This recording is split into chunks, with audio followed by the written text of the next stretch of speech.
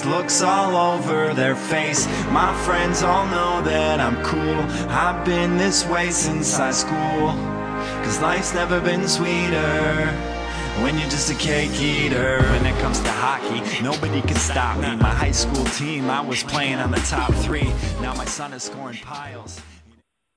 Welcome to the Youth Hockey Hub High School Hockey Podcast, brought to you by the Red Black League. I am Danny Ryan, joined with you, Tony Scott. How you doing, Danny? Good, and Carl East. Hey, Danny. How's it going, Carl? Not bad. I'm back in Duluth after a weekend down in Chicago for Thanksgiving, so good to be home and ready to see some hockey this week. Yeah, you haven't seen any yet. Tony and I have been to a couple. I think we're both tied, actually, on the number of games that we've gone to, Tony. Which I'm at 4 and you're at 3. I went to Providence versus Spring Lake Park. So that's 1. I went to Cloquet versus Lakeville North. 2. I went to St. Thomas Academy versus Minnetonka. Yeah. I went to Maple Grove versus Edina. You got me. No, we're tied. Yeah, I know. I forgot about that. Probably one of the only times of the season that we will be tied. Yeah. Enjoy it while it lasts, Tony. I'll have you on Squirt Games in about... I already have you on Squirt Games. I've been to 1. I have you beat. I think I've been to 1. I was at 6 this weekend. I'm sorry. Well, let's talk about some high school hockey, because that's what the show is. It's not 10 minutes with Tony Scott. This is much more than that. This is high school hockey. On this show, you only get 20 minutes.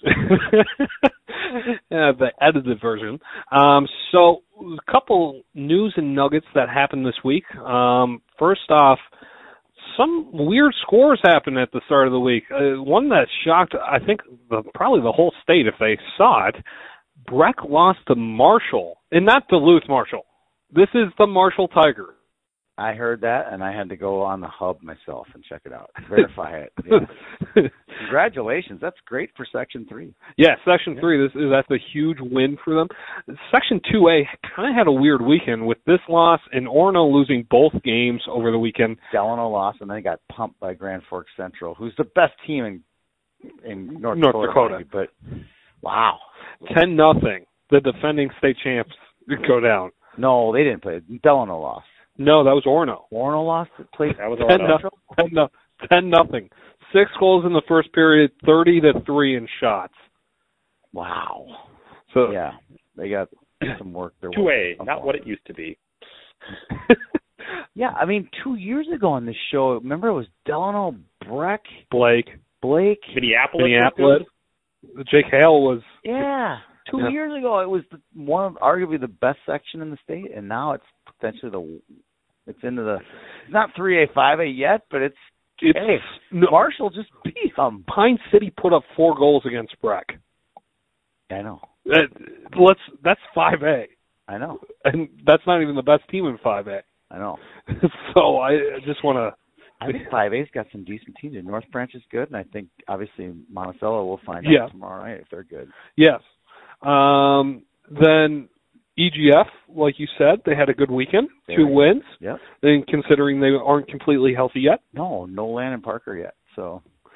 Yeah, that was a surprise, but that's a good, strong 8A is good for the state. Yes.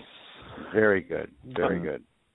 Andover wins in overtime against Moorhead. That was a little surprising. Carl, what was your thoughts on that one? Yeah, and it's a game where I believe there was a major penalty that set up the game-winning goal in overtime, too. So Andover outshot Moorhead by a lot. I mean, that's not surprising. But I think the question with Andover going ahead this year is, we know they're very deep. They move the puck really well, but do they have the front-end scoring power to match up with the other teams that they're competing with for a spot in the top 5? I would say the word clutch scoring power. They're going to have some scores on a team, but do they have is Charlie Shane the guy who's going to, put up 35 goals? Because they're going to need a 35-goal scorer to be in the state tournament. Well, he could put up 35 goals, but 35 goals that actually mean something. 35, period. No, his 35 goals might be like a guy who plays golf with his wife. Type of thing. Oh, that's a good one. But I'm going to top that one today, but that's a good one. Because they're playing for fun. Everything is good, type of thing. Okay, that's fine. I still think I'd be surprised if Charlie Shane can get 35 goals even in that against that schedule. That's a tough feat. Don't get me wrong. That's pretty hard to do. And then another score that shocked you, Tony, when I told you it. Farmington 0, Roseau 1, and Roseau was outshot at home. I got Roseau as a potential favorite in A, and if they can't beat a 3 or 4 seed out of Section 1, that's trouble. Carl, what do you think of that? I don't think Farmington is a terrible team, so I don't think it's a bad result. I think I was more surprised by the score line, because when you look at the Roseau team, you see, okay, great top-end talent on the top line, but how good are they going to be in back? We'll see. But no, they have recording a shutout with Oliver Lee in net. Speaking of which, can you think of a more Roseau name than Oliver Lee? But no. Probably related to Mike Lee, let's be honest. Mm-hmm. And named after Scott Oliver? I don't know, but probably. But I just think this Roseau team, for my success plan that I see them in, they need to play like when they had Zach Strand and Jan. Yeah. Or Zach Young and Aaron Strand, right? Alex Strand. Alex Strand, sorry. But Strand and Jan put up video game number points. That's how I see the Hewlands doing it this year. 13? Could have been. 13, 14. 14, somewhere there. Yeah. It was the year that Lakeville North won the tournament. Yeah, it was 14. No, 14. No, it wasn't the year North won. Yeah. It was the year before. Yeah. Oh, okay, sorry. They lost to Lakeville North in overtime. Yeah. It was the year before. Yes, he did. Okay. Jake Ennebeck or Henry Ennebeck? Jake Ennebeck would have been 20 years. Okay, we're butchering names today. Okay. Well, let's move on to actually talking about some games that did happen. We're going to talk about 2 tournaments a little bit in depth on the teams that we saw in them. So let's start with the opener. This featured Cloquet, Lakeville North, St. Thomas Academy, and Minnetonka. Start with Cloquet. Cloquet losing both matchups, losing in overtime to Lakeville North in the first game, and losing 5-3 the next day to St. Thomas Academy. Tony, what are your takeaways on this Cloquet team?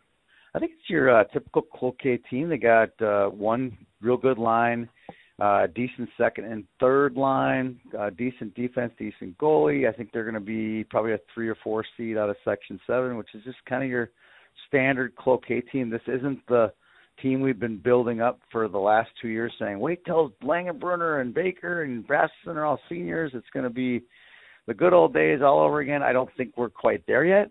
But to their credit, they had a lot of fight. There's a lot of fight in the dog. You know, they came back. They hung tough with Lakeville North the first night, and they came back tough and made it 4-3 against St. Thomas. So you see a little bit of that northern grit to them. The crispiness of their passes isn't there yet of the northern team. Yeah, that will come with time. I think you start to look at a couple players that stood out to me. Definitely, I thought their second line played well. Mm-hmm. I thought Cade Bender is a very good leader on that second line. Not many northern teams can put out a second line that can match first lines. I think that line can match first line. Offensively, but they're not going to pump in a bunch of goals. No, but I talk about defensively. I also like Mason Langenbrunner on the D. Mm-hmm. I thought he played really well last weekend, and you know, I look at this team and I want more than what I saw. That's kind of what I walked away from. Carl, what are your takeaways just from the box scores, I guess, from this team? Yeah, I think it sort of reinforces a sense that I had coming into the season. I may have said this in a previous podcast, but, you know, Cloquet, they're good in a lot of areas, but I struggle to see any one area where they are completely better than the 2 teams that they're chasing in 7AA. No, I can't say that they're deeper or have more star talent or have a better defense or better goalie than East or Andover. So a very good team in a lot of areas, but like both of you, I'll need to see a little more, and I'm looking forward to seeing them on Saturday against White Bear Lake. Yeah, so team that kind of made a mark a little bit would be Lakeville North then this weekend, getting a decent win out of Cloquet, wouldn't you say, Tony? Yeah, it was a good win for them, and considering they lost one of their best players in Shane Griffin for quite some time. Then they went and played Tonka pretty tough. There's a lot of deja vu from the previous year, and they played them tough considering Griffin was out and Caden Smith didn't play. on Saturday, so they were kind of without two of their top three forwards. They hung tough with Tonka. I think when they get healthy, I think that's still the best team on paper anyway in Section 1. I definitely was more impressed with Lakeville North than I thought, what I was expecting, let's say. Spencer Snyder, his goal in the Cloquet game was pretty dang impressive. And it was like, okay, they have a true forward, that can score, and that was the type of goal that it was. And I walked away thinking, this is the front runner in Section 1AA until I see Lakeville South, but I really think so. Or Century or Farmington now. Yeah, Farmington hangs tough with Roosevelt. I got to go watch them. Yes, that is very true. Carl, what was your thoughts on North then? Like you two said, I think that when healthy, that top line is one of the better ones out there. I think they solidified their spot in 1AA, and they'll be moving up a little bit in the rankings, assuming they don't do anything silly this coming week when the next rankings come out next week. And they won't be doing anything silly this week because they don't have a game, so that makes that easy. Good time to rest up a little bit and recover. They need a bye week. A bye week. Yeah, and it's a good time to kind of have one. You get your feet wet a little bit and test out against a couple good opponents. Go back and practice. Yep. Get healthy. Talk about a team that could get healthy and needs a little bit more practice. Let's say St. Thomas. That's an understatement. I think St. Thomas looked good. When I watched them play Minnetonka, I thought shots weren't indicative of how this game actually played. And to be honest, St. Thomas was missing a full line for most of the game. Brendan McFadden and Luke Herzog were out for football, and Stucker got injured early in the first period. Yeah, he's hurt, and then Tanner Brower also he'll play a significant role in this team. Big, kid, can shoot the puck hard. He's also on the football team as well. So I would give their grade, if we were grading these guys, an incomplete. There's just not enough there. Here's what I liked that was there. Muzzy Donahue played extremely well in the Tonka game. He stood strong. He wasn't nervous.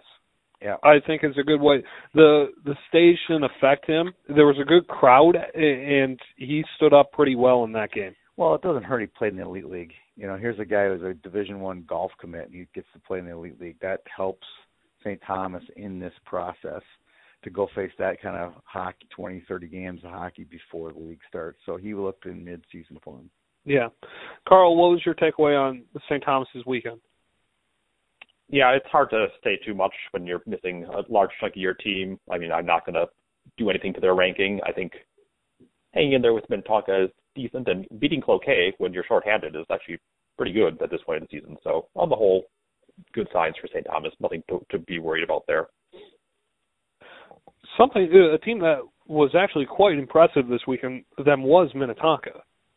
Yeah, were you surprised by that? No. I thought Grant Doctor stood out in the St. Thomas game pretty well. That top D pairing is legit with him and Josh Lukey. They do miss Bobby Brink, in my opinion. Yeah, there's a missing factor. Yeah, it's hard to describe. You know something's not there, and you're just wondering where it is. It's early, number one, so it's hard to tell. But they don't have that Elder, McGann, and Andy's line. No, that was a great line for them. One of the keys to their team last year. It'll be interesting to see how that all shapes up.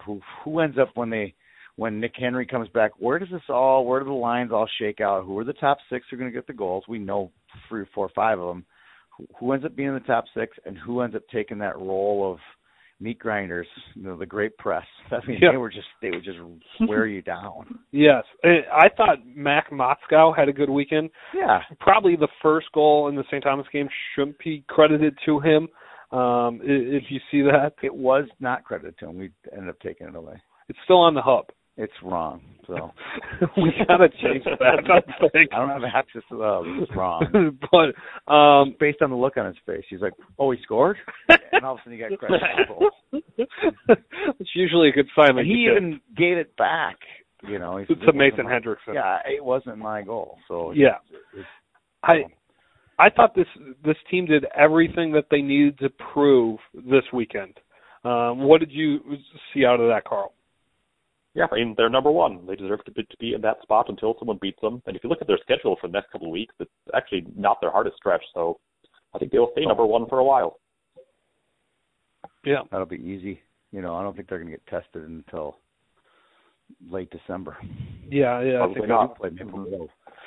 Good. Maple Grove will be a good game. Yep, they do play them in the other event. Well, let's talk about Maple Grove for a second.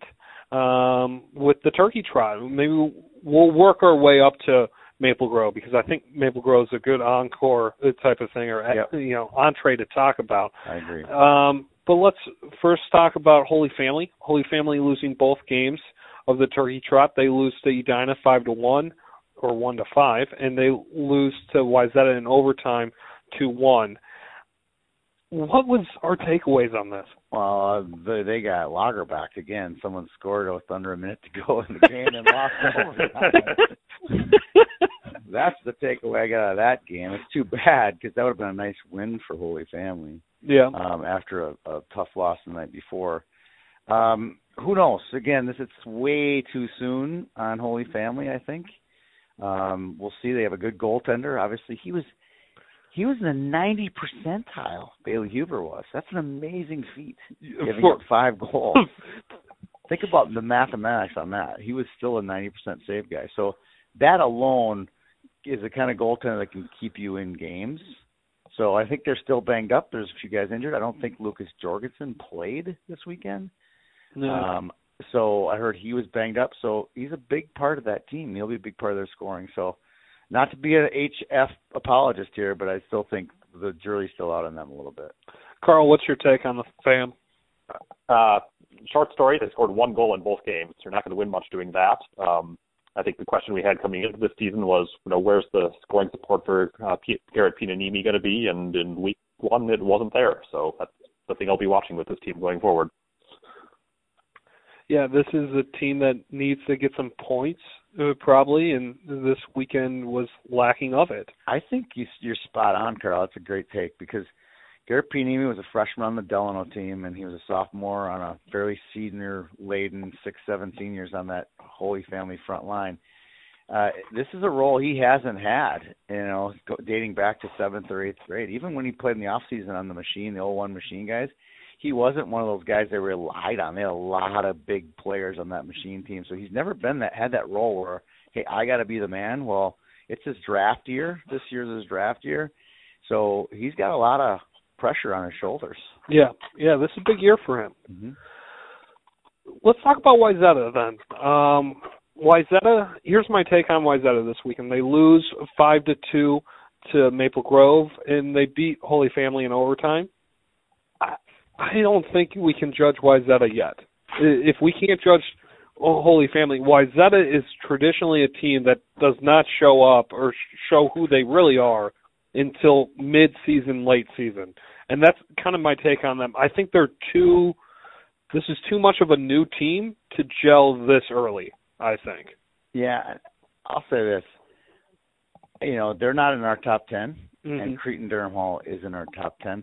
I still have this hard, after watching that game last year, the Cretin-Wayzata game, I think we're going to be watching the same game. It's going to be Cretin and Wayzata, and I still think that when push comes to shove, Wayzata's going to beat Cretin again. Do you think it's like... It's just because of numbers and just that 3-line Pat style. I just think it's made for playoff hockey. I think that's a fair... We could talk about that maybe a little bit later. Yeah. But Carl, what's your take on Wayzata currently? Well, sticking with the theme of how many goals they scored, Holy Family had 1 in each game, and Wayzata had 2, which is a little better, but still, you're not going to win a ton of games with just 2. But as Tony was saying there, you know what the formula is going to be at Wayzata. It's going to be defense first, strong grinding team, and so I think the Holy Family win is sort of a sign of where they want the direction they want to be going. So I think that was a good bounce back after the loss to Maple Grove, and this coming week is going to be interesting for them with Hermantown and Blues East both coming to town. I would argue that Wayzata, 4 goals in 2 games is plenty for them to make it to the state tournament. They've done it in the past. They'll do it again. They did it to Edina. Remember 2 years ago in Mariucci? Plenty. 2 goals. That's all we need. That's fair enough. Now, talking about Edina did score some goals this weekend. They beat Holy Family, like I said, 5-1, and then they tied Maple Grove 3-3, losing in a shootout. You know, there will be a banner hung.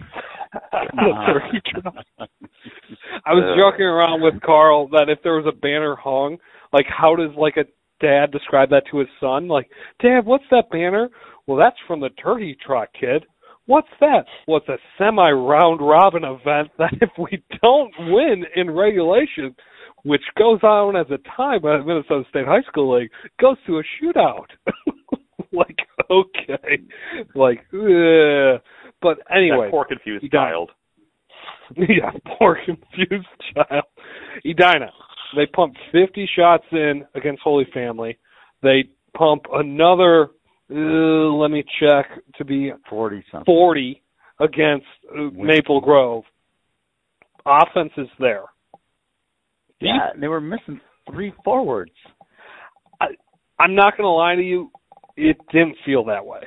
It's just reload, right? It's reload because Edina's middle line type of forwards are good skaters, you know, good hands, crash the net well.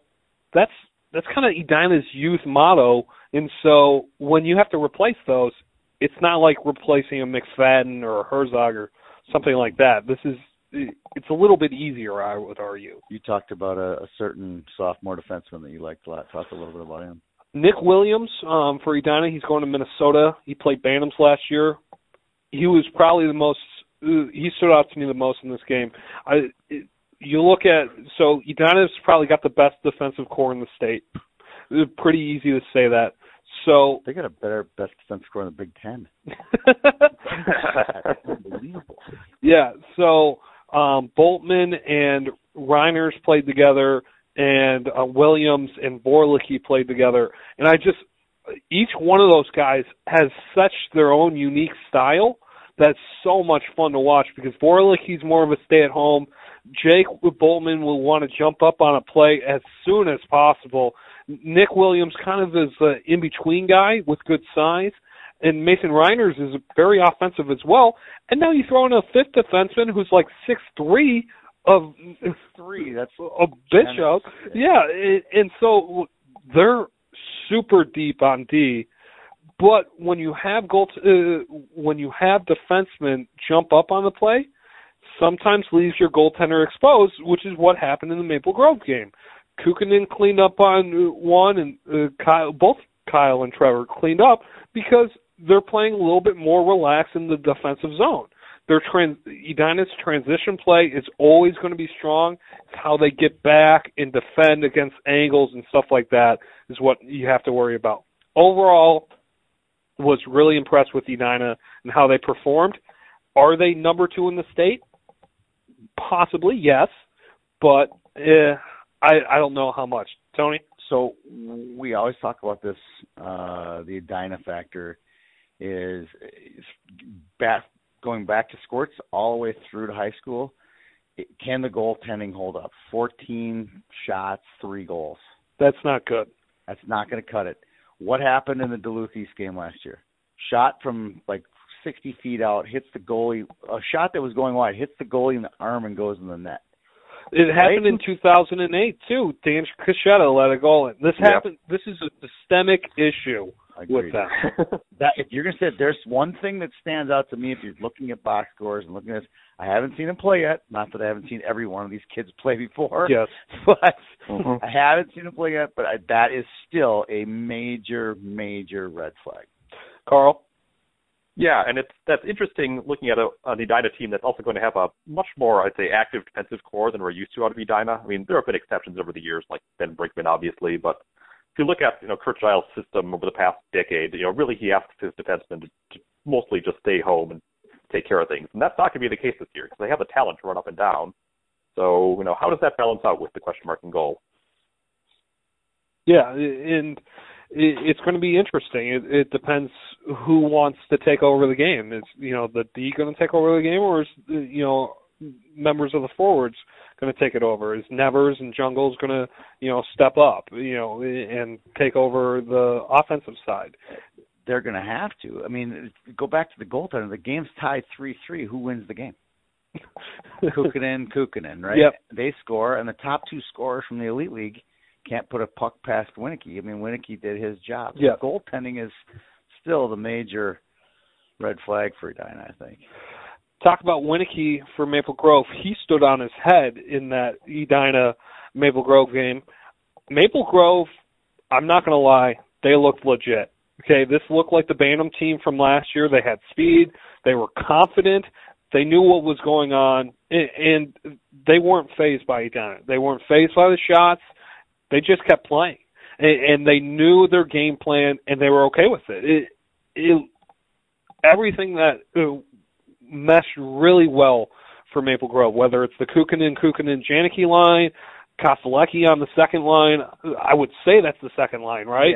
Yeah. And then Henry Nelson on D looked great. And Winicky in net looked very comfortable. Yeah, he's won a lot of big games as a youth, and now as a sophomore, they kept him in. He played both nights, and it's just kind of like, hey, you beat Wayzata. Let's see if you can beat another Lake Conference team. So yeah, they just kind of kept him in there. But I think Parker Slotsky, their other goaltender, he's an equal. He's not a backup. Yep. So he'll get his turn, I'm sure, soon.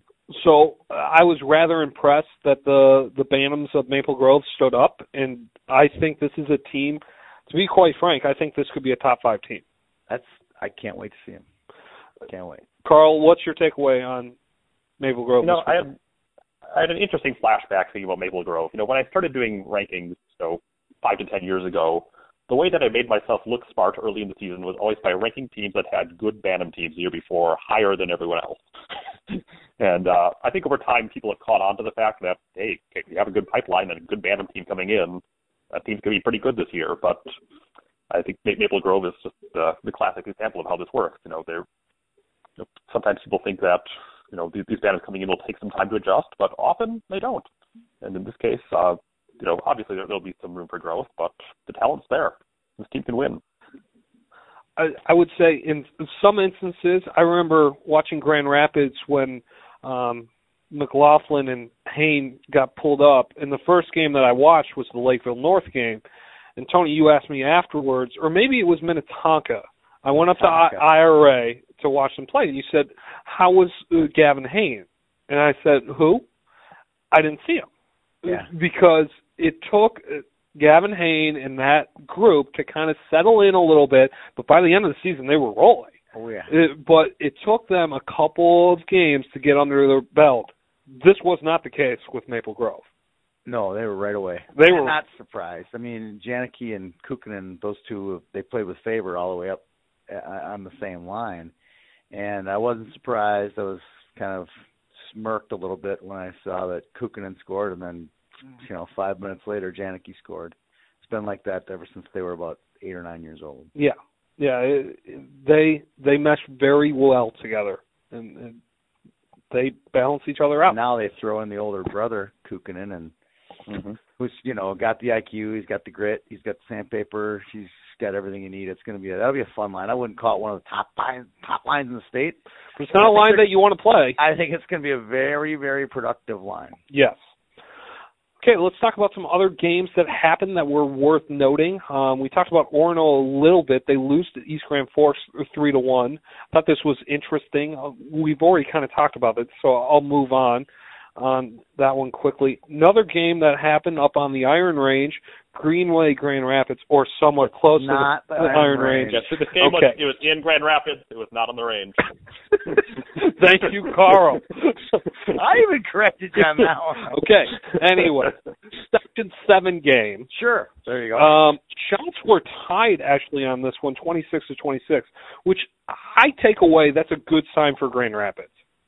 That's hopeful. Just being hopeful. Very much so. So hopeful.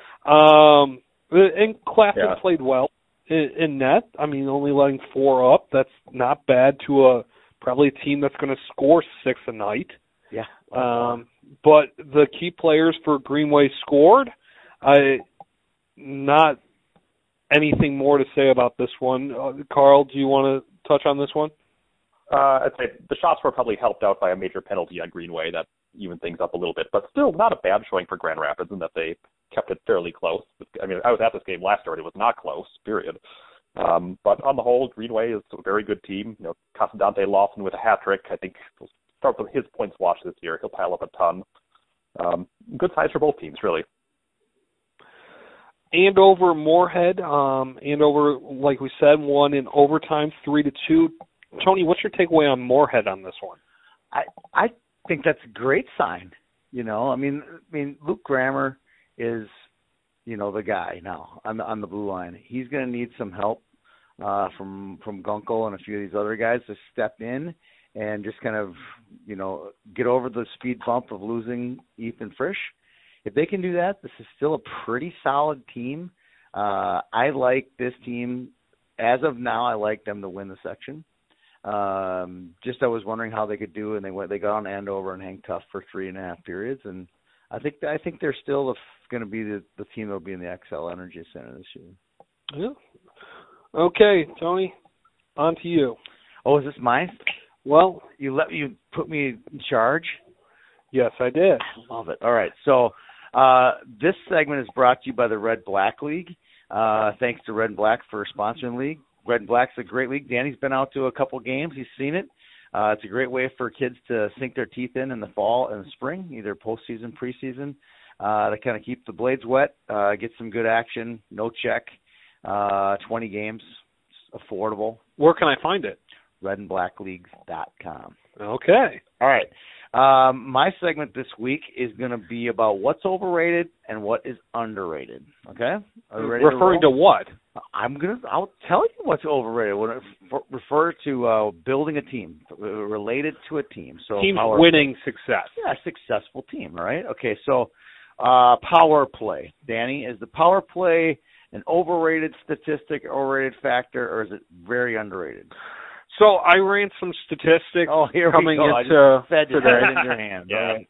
So just wanted to do a quick couple For the things. record, I didn't run any statistics. That's good. All That's right. good. So when we look at the top power plays in the state, in Class A, it's definitely Hermantown. Hermantown's got a power play of since stats, let's say recordable stats are in play. Mm-hmm. So since 2009, their power play is around 32.9%. Who's this? Hermantown. Okay. Yeah. And so that's pretty prolific. So what I started to find is how much does power play percentage play into win total. So Hermantown's also has the highest win total of any teams in the time period. They have 26 wins on average per season, which, to put it quite frank, there's only 25 games in the regular season. So they're always going to make it to the section semifinal game. Right. So that's what so there's a little bit of a trend in that. In Class 2A, I kind of found some outliers on this.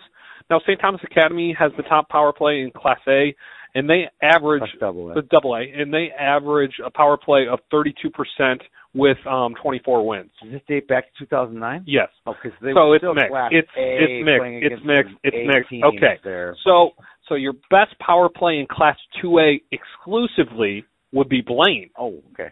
Okay. Followed by Duluth East. Duluth East is also third in power play and third in wins in the same time period, which is kind of an interesting topic. The top power play that I was able to find throughout this whole era was Duluth East. Carl, what year? 2013. You want to take a guess, Tony, on what their power play was with Tony Donato, Randolph, Nelson? No, I'm I think letting it was Tony guess. The year after, wasn't it? Okay. Oh, I think it might be the year after. This is the year after with Mears Moore on the point. Yes, sorry. Better or worse than Hermantown? Better. Wow. Anything better than 32% is amazing. I'll go 41%. 48. Wow. Yeah, it was close to 50. I remember that team. Yeah. And that was Mears Moore controlling it. Sorry. He controlled it the year before, but he really controlled it the year after. Yeah. Yeah, they sort of ran an umbrella and stuck him on top, and then it was him and Baloo bombing away. So I'm making it's overrated or underrated? I think it's underrated, but I think there is an outlier to this. The team that has the second most wins in this time period in Class 2A, or the first if you exclude St. Thomas, is Edina. Edina's power play, do you want to take a guess over this time period? Not good. It's not take high. a guess. Yeah. 20%. 23%. Now, I was told that's because they play a tough schedule, quote unquote. That's a lie. Okay, a good power play works against good teams. Duluth East plays a good schedule over this time period, so you cannot make that argument. I would still say they have a tougher schedule than East. Eden Prairie has a 27.5% average. Okay, all right. Eden Prairie plays essentially the same schedule. Okay, so still you say it's underrated, but there are always going to be some outliers. Yes. All right, Carl, your thoughts? Yeah, I tend to agree with Danny. I think it can be underrated. I think when my asterisk on that comes when it kind of really comes in the playoffs where we sometimes see refs swallow their whistles. And I think that the 2013 East team is a great example of this. That team beat Edina in the regular season, I think on the strength of a couple power play goals. But then in the state tournament game that those two played in the semifinals that year, there was not a single penalty called against Edina. East never got a power play, and they lost, by a goal with an empty netter. And here's the thing. This is what hurts if I look at the top three that I looked at in Class 2A, St. Thomas, Blaine, Duluth East. Have any of them won a state tournament recently? Has Blaine or St. Thomas gotten out of the first round recently? I mean, it's hard to rely on in crunch moments, like Carl said. That's a good point. Mm-hmm. We need more than that. All right. Now, I have this one listed defensemen, not defense. Okay. Defensemen, not defense. Because everyone go, defense win championships. Not that. I'm not talking defending. Defense win championships. I hate that. Defense win championships. Whatever. You're kind of like the St. Thomas guy behind me at the football game when St. Thomas went on D. Go D! D! And he just kept yelling. I was in the second balcony thing. It was like, they can't hear you, bro. No one can hear you, bro. All right. Anyone's take on that? Underrated, overrated? Underrated. A good defensive core is very vital for championships. Look at the last couple of years. Minnetonka, great D-core. I can't say the same about Grand Rapids. Yeah, Grand Rapids is an outlier in a lot of things. I think if you look at a lot of the trends we're going to highlight here, they're just an outlier. Yeah. Carl, you know the defensive trends more than I do on this side. Mm-hmm. Yeah, I did an article. This was a few years back now, so I don't remember the details as well. But so often the team that has the best blue line core wins the state tournament. I think look at Minnetonka's top pair last year. Go back to Wayzata a couple of years ago. And that really how a strong defense overcame some higher ranked teams at state. Start going back to the Lakeville North and Edina defensive cores in the middle of this decade were just incredibly talented. If you're going to make a case, you can just go on and on going backwards. Yeah, if you're going to make a case for defensive cores, you go right to Lakeville North that year. It was just spectacular. Yeah, that was unreal. Spectacular. I have a take on this one, and I would go as underrated as well. I think defensemen are like pitchers in baseball. Okay, so a pitcher in baseball can eat up innings for you and keep a team, get his team off the field defensively and get a chance to bat. Same with defensemen. They can control the puck, like a Scotty Perunovich type player. He can control the puck. He hangs on the puck so long for how much puck possession a good defensive core can have, like Edina has, is just fewer minutes that the other team gets a chance to score a goal. The same kind of philosophy of stealing minutes away from the game. And I didn't want to get into the point of breaking the puck out and making plays on the blue line, all the other things, but just straight puck possession and making good plays, not just ringing it around to the winger on the boards. They'll make an actual play with it and aren't afraid to make a play with it. And you see a lot of that out of the Minnetonka kids this weekend. Not a lot of throwing the puck around. And no offense to Lakeville North and Cloquet, but it was just straight ring. Get it, ring it to the boards, and flip it out. Sign of the cross. And Hail Mary. Yeah. So. Now, to your model there, Tony, even a good pitcher can let a home run in every once in a while. Oh, yeah, no doubt about it. Yeah. No doubt about it. So, Carl, you got a take on defense? He gave his. Oh, he gave his. All right. Let's go to youth program. Youth program. Carl. I think this has kind of gone in waves. I think for a while, as we were talking about earlier with the rankings, it was underrated. People didn't realize how good the good incoming youth class could be. But lately, I almost think it's become a little overrated. I think people are putting a lot of stock in Bantam classes when sometimes, we see, a lot of player movement now. We have kids leaving early, kids transferring. I think we're also seeing some big programs are pulling kids up from Bantams maybe more often than they used to also. So I think it's maybe less of a good guide than it was 5 years ago. Wow, this is a tough one for me because it was my topic, and there's part of me I wanted someone to say how important the youth program is. So you can go back and talk about Maple Grove, and you can see what they did to cultivate great hockey culture in the city of Maple Grove, and all those great things. But you can also make a case that it's completely overrated because of all the private schools don't have them, and they do really well. Yeah, and it's not like the private schools are taking the AA kids. Sometimes they are. Sometimes they are. Oh, yeah. But you could make the argument, looking at some of these kids that are good private school players, they weren't the top kid in their youth program. Well, or with like Breck and Benilda's gone after Armstrong kids and Champlin kids, and in those youth programs, they're plucking the top players off of those teams versus trying to go into Wayzata and Maple Grove and take their or Edina. Usually they're not getting the top guy. Yeah, yeah. So, I would say that this is a little bit overrated. Success in youth doesn't always translate to success in high school. Correct. But if you are going to use my son's program, Bloomington Jefferson, if you're going to build it back up, there's no way you can build up Bloomington Jefferson again without going back to the mites and squirts and building up lots and lots of kids to play hockey again in order to get that program. That's very true. To make another baseball analogy, to have a good farm system, or any type of professional sports, to have a good farm system, you're going to eventually have a good major league. But when Sano doesn't perform, it's always going to let you down. So you never know if that's going to pan out correctly. All right, next one. Coach or system? Anybody? Overrated, underrated? I'm going to say underrated on this. I think a good system can change a game and can change a team's outlook going forward. I think if you look at some programs that run a certain system, like St. Thomas, Duluth East, these are kind of perennial powerhouses because of the system that they run. So you're saying it's important. I'm saying it's important. Okay. Carl, your take? Yeah, I would almost split out the two. I mean, I think systems. I'm not sure they're underrated or overrated. They probably get the amount of hype they deserve. I think you see that certain systems. You watch Wayzata play their defensive style hockey. It's consistent. It's good. It can really help them. I think where coaching can come in is when it can take a system and take it to the next level by tweaking little things. And I think this is where you see the success of a team like historically a Hill Murray, a Duluth East, where you have coaches who will make little adjustments within that system and then take it to the next level.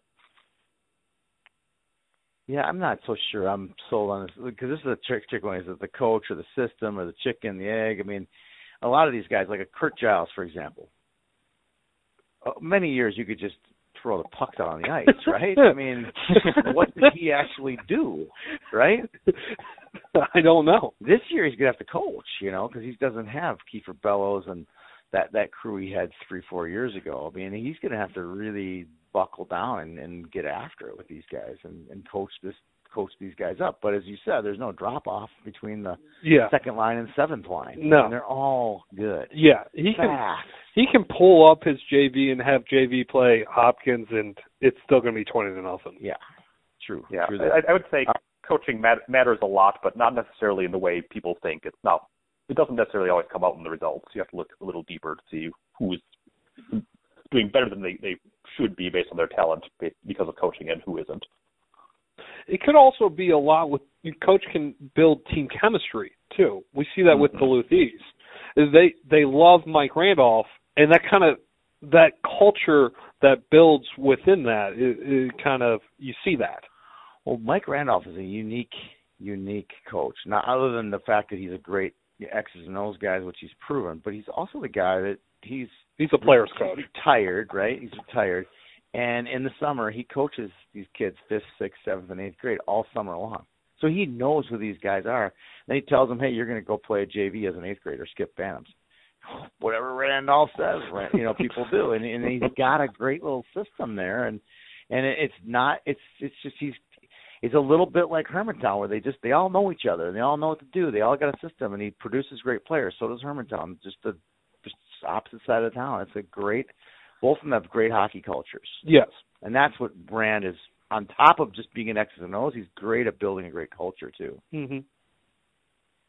Last but not least, talent, Division I talent. Is this important or not important? I think it's overrated.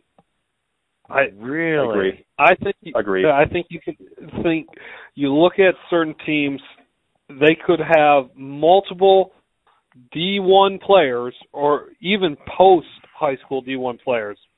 Doesn't translate on the ice. I often get stuck on elite prospect rabbit holes. Mm-hmm. And you'll start looking at, he went D1? He went D1? He didn't. How did he go D1 when he did nothing in high school? Type of thing. D1 talent, I don't put any stock in. Carl? Yeah, I agree that it's overrated. I think that you can find a lot of examples of some teams that look like at a team like Chaska last year, which had a ton of recruits, but still wasn't barely made a section semifinal. And then there are other examples of teams that have had finished second in state with the only D1 player being the backup goalie. I think even Moorhead about a decade ago. So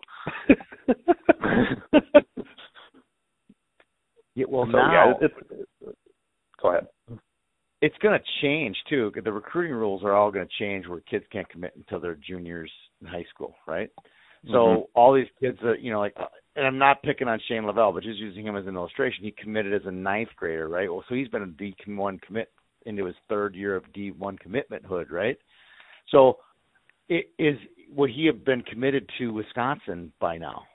Maybe, maybe not, right? Yeah. So, but now they have 4 D1 commits Chaska has, or these teams have these X number of D1 commits on their team, like Helgeson and Pierre. Well, those guys don't really make a big impact. No. They aren't even the impact players. No. Juniors and seniors, as you guys know, are the impact players in this deal.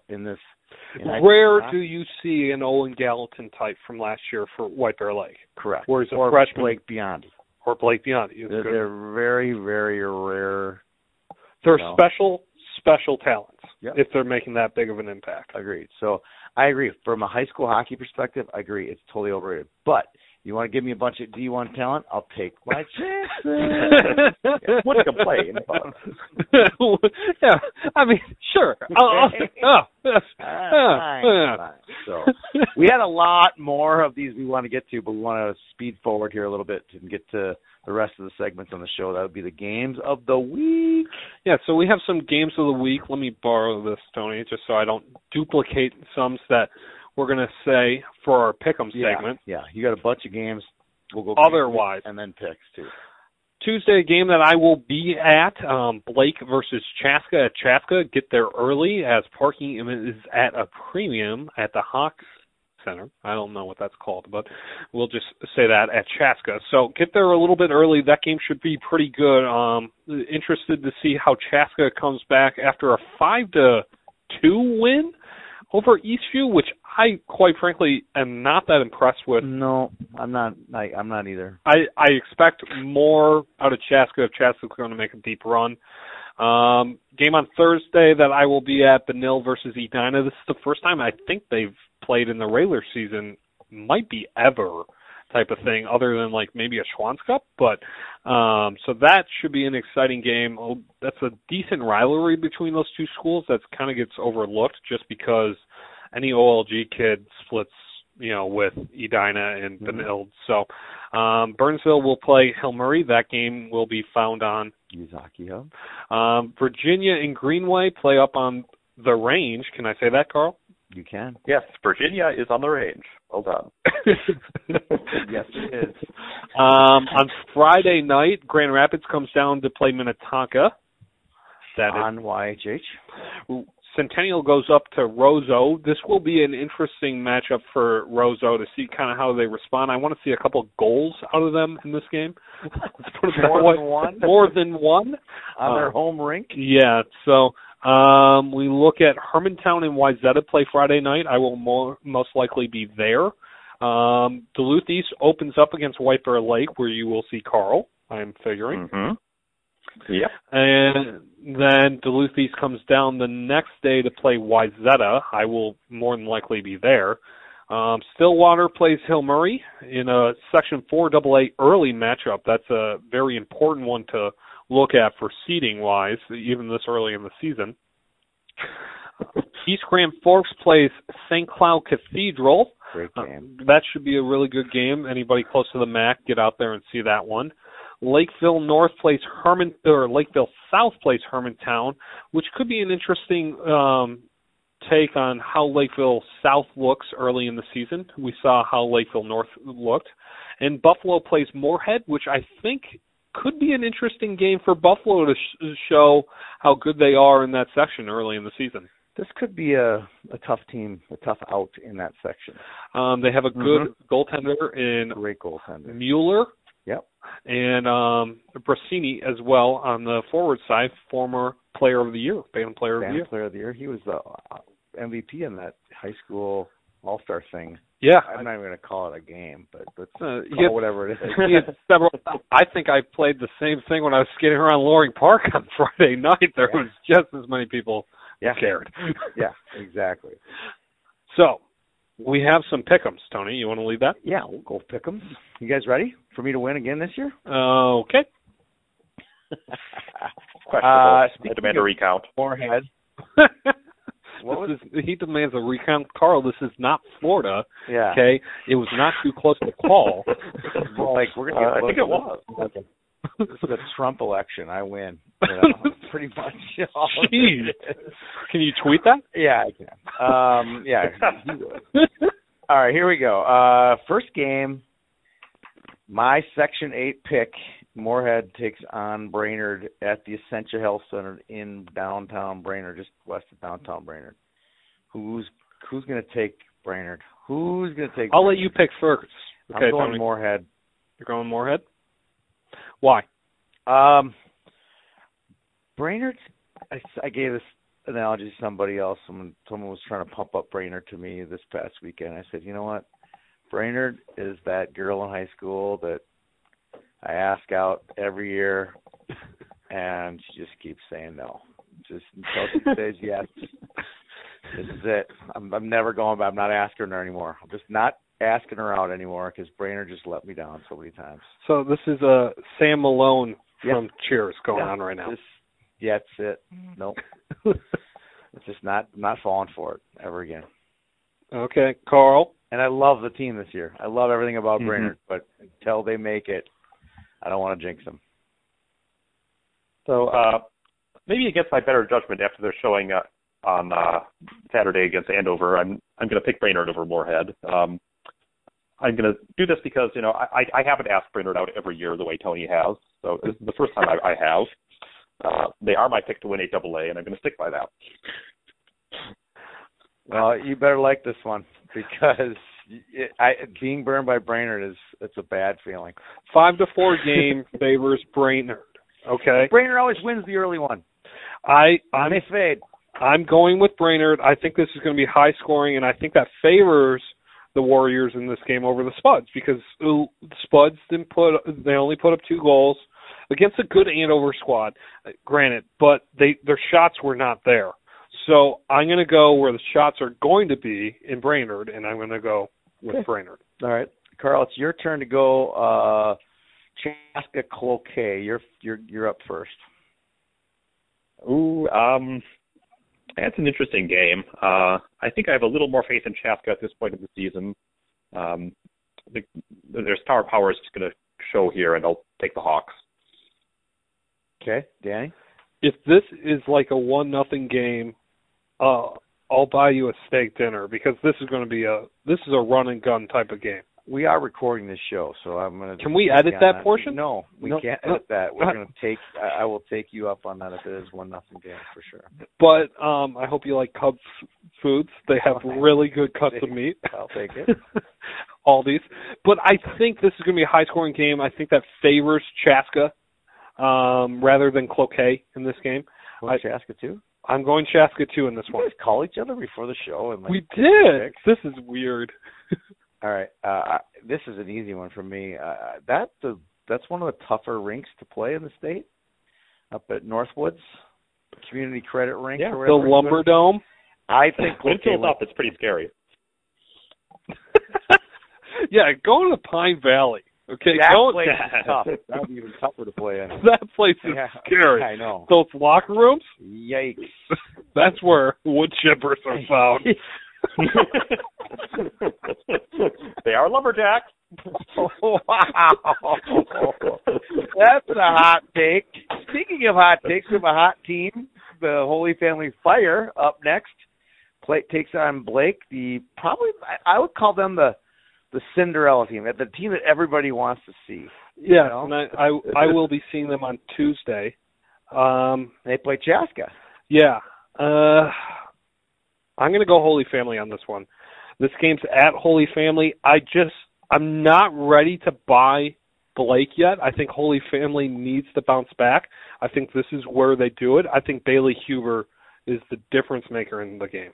I'm going Blake. Blake has got Balake has a lot of talent.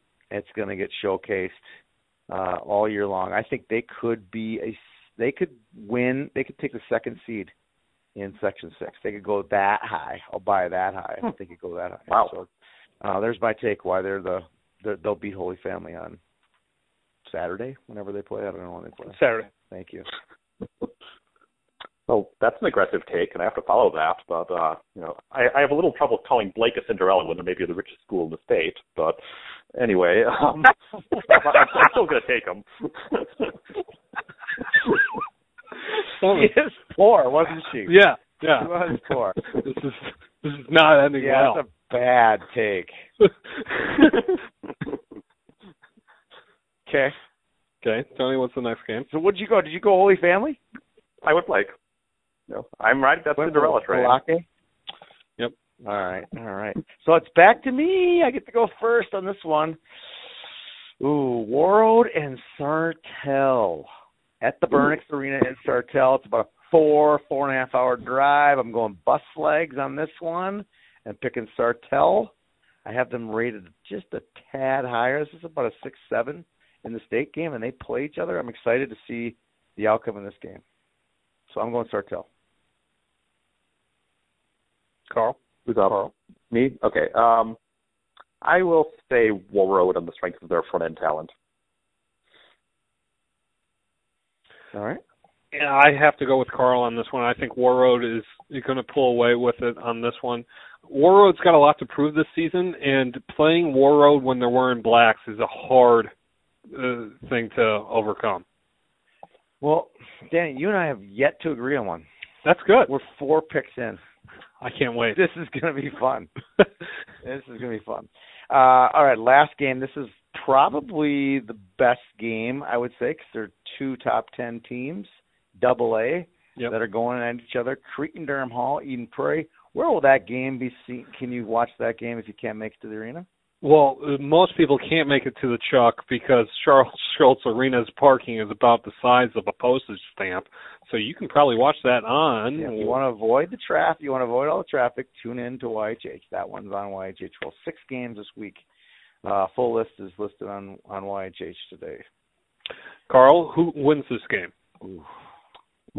This is the difficulty of going first here, but I think I like Eden Prairie. In part because I think they have something to prove, especially after how they came out in this game last year. Remember, that was a sign of things to come, the way things fell apart in that one for them. But I think they're a somewhat deeper team. I think their defense is somewhat better, and they have something to prove. So I'll go with EP.